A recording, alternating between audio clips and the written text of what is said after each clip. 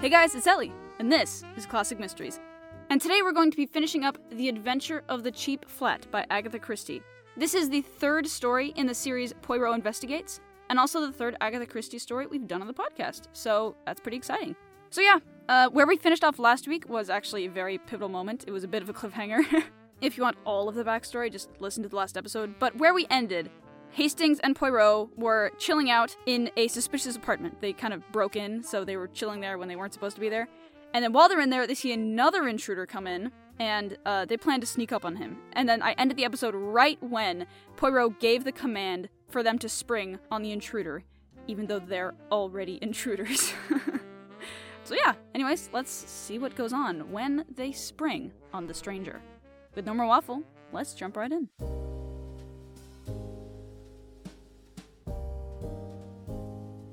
We sprang together. Poirot, with a quick movement, enveloped the intruder's head with a light woolen scarf, whilst I pinioned his arms.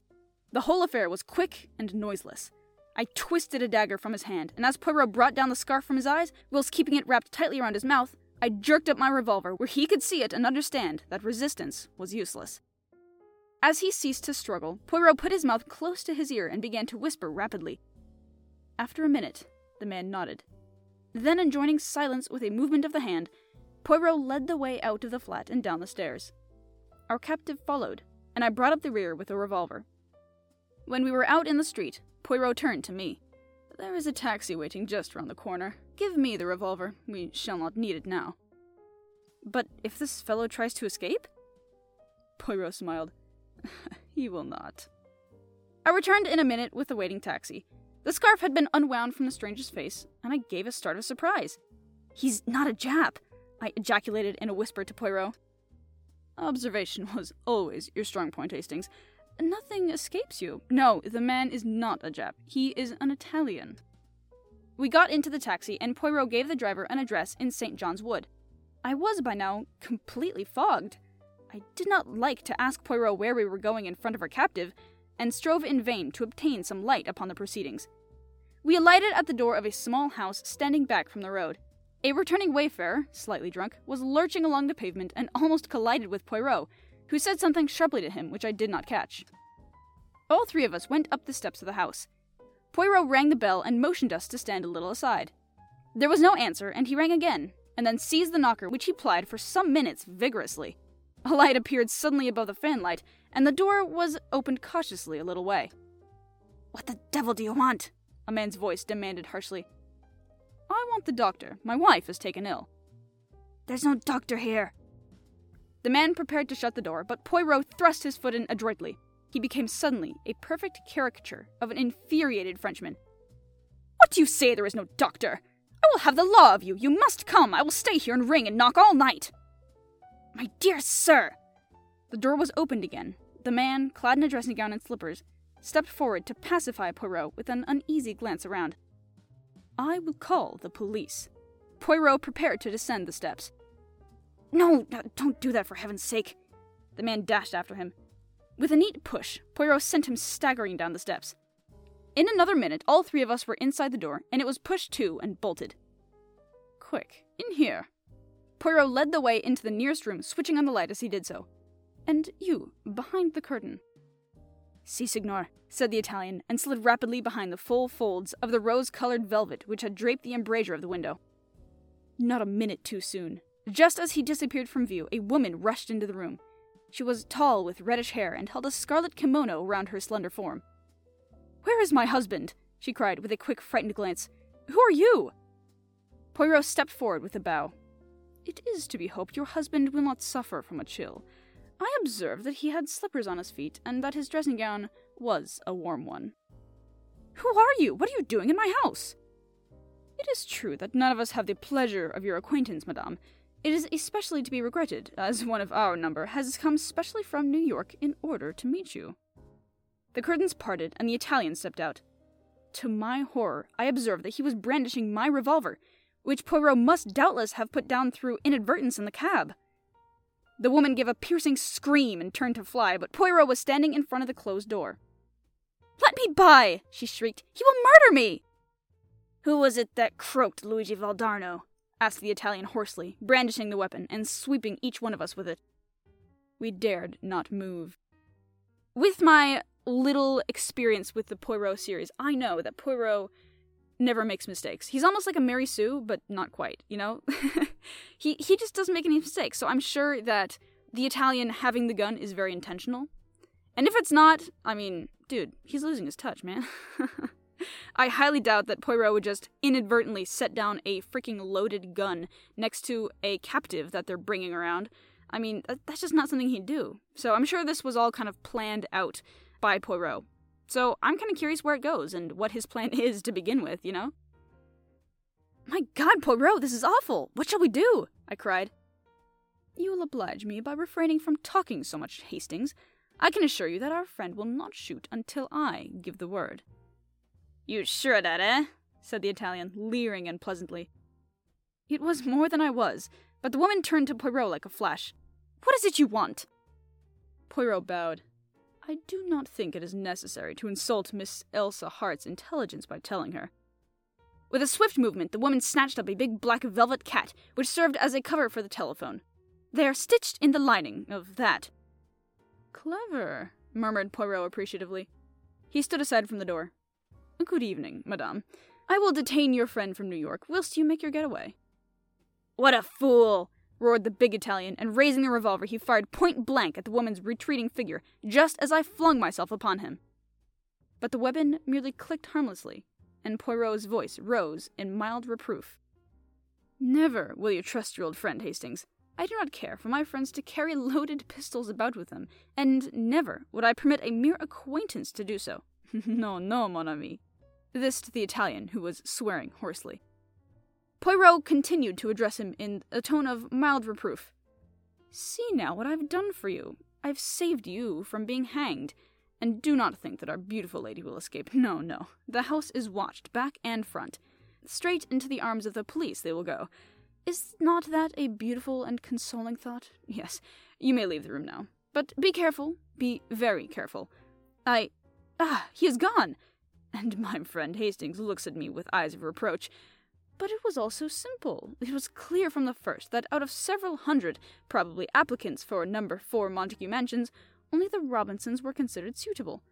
Why? What was there that singled them out from the rest, at practically a glance? Their appearance?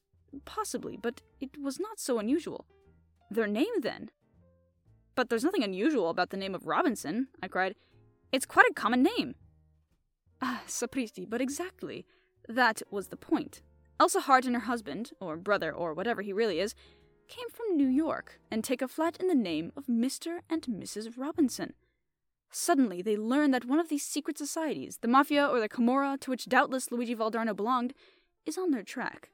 What do? They hit on a scheme of transparent simplicity. Evidently, they knew that their pursuers were not personally acquainted with either of them. What then can be simpler? They offer the flat at an absurdly low rental. Of the thousands of young couples in London looking for flats, there cannot fail to be several Robinsons. It is only a matter of waiting. If you will look at the name of Robinson in the telephone directory, you will realize that a fair-haired Mrs. Robinson was pretty sure to come along sooner or later. Then what will happen? The avenger arrives. He knows the name, he knows the address, he strikes. All is over, vengeance is satisfied, and Miss Elsa Hart has escaped by the skin of her teeth once more. By the way, Hastings, you must present me to the real Mrs. Robinson, that delightful and truthful creature. What will they think when they find their flat has been broken into? We must hurry back. That sounds like Jap and his friends arriving. A mighty tattoo sounded on the knocker. How did you know this address? I asked as I followed Poirot out into the hall. Oh, of course, you had the first Mrs. Robinson followed when she left the other flat. À la bonne heure, Hastings. You use your grey cells at last. Now, for a little surprise for Jap. Softly unbolting the door, he stuck the cat's head round the edge and ejaculated a piercing, meow. Wow. What a strategy. The Scotland Yard inspector, who was standing outside with another man, jumped in spite of himself. It's only Monsieur Poirot at one of his little jokes, he exclaimed, as Poirot's head followed that of the cat. Let us in, monsieur. You have our friends safe and sound? Yeah, we've got all the birds all right, but they hadn't got the goods with them. I see. So you come to search. Well, I am about to depart with Hastings, but I should like to give you a little lecture upon the history and habits of the domestic cat. For the Lord's sake, have you gone completely balmy? The cat, declaimed Poirot, was worshipped by ancient Egyptians. It is still regarded as a symbol of good luck if a black cat crosses your path. This cat crossed your path tonight, Jap. To speak of the interior of any animal or any person is not, I know, considered polite in England, but the interior of this cat is perfectly delicate. I refer to the lining. With a sudden grunt, the second man seized the cat from Poirot's hand. Oh, I forgot to introduce you, said Jap. Mr. Poirot, this is Mr. Burt of the United States Secret Service. The American's trained fingers had felt what he was looking for. He held out his hand, and for a moment, speech failed him. Then he rose to the occasion. Pleased to meet you, said Mr. Burt. Ooh, that actually is the end of the story right there. Whew! Dang, this ended up not only being a weirdly cheap flat, but then it spiraled deeper and deeper into like an international spy ring. So that's pretty cool. I enjoy how it went from a weird anecdote at a party to capturing an international spy that is stealing American plans. I mean, come on, how cool is that, right? We love a good international espionage story. That was very clever. I enjoyed the whole explanation that Poirot gave. That was very eye-opening, and oh my goodness, dude, how did he figure all that out? Like, we were not given that much information, but hot dang, he really made the most of it, huh? I guess that's kind of every Agatha Christie story, huh? Anyways, so that was a great episode, and I really enjoyed it. It was a very, very short episode. I tried to cut the story in half, but again, it's kind of impossible to tell which is half when you've never really read the story before. I tried to count pages to figure out the halfway point, but apparently I was off. So, yeah, I apologize for the really short episodes that I've been doing recently, but it's been kind of a nice break because I did really long episodes for 3 months so I could get through Bulldog Drummond as quickly as I could.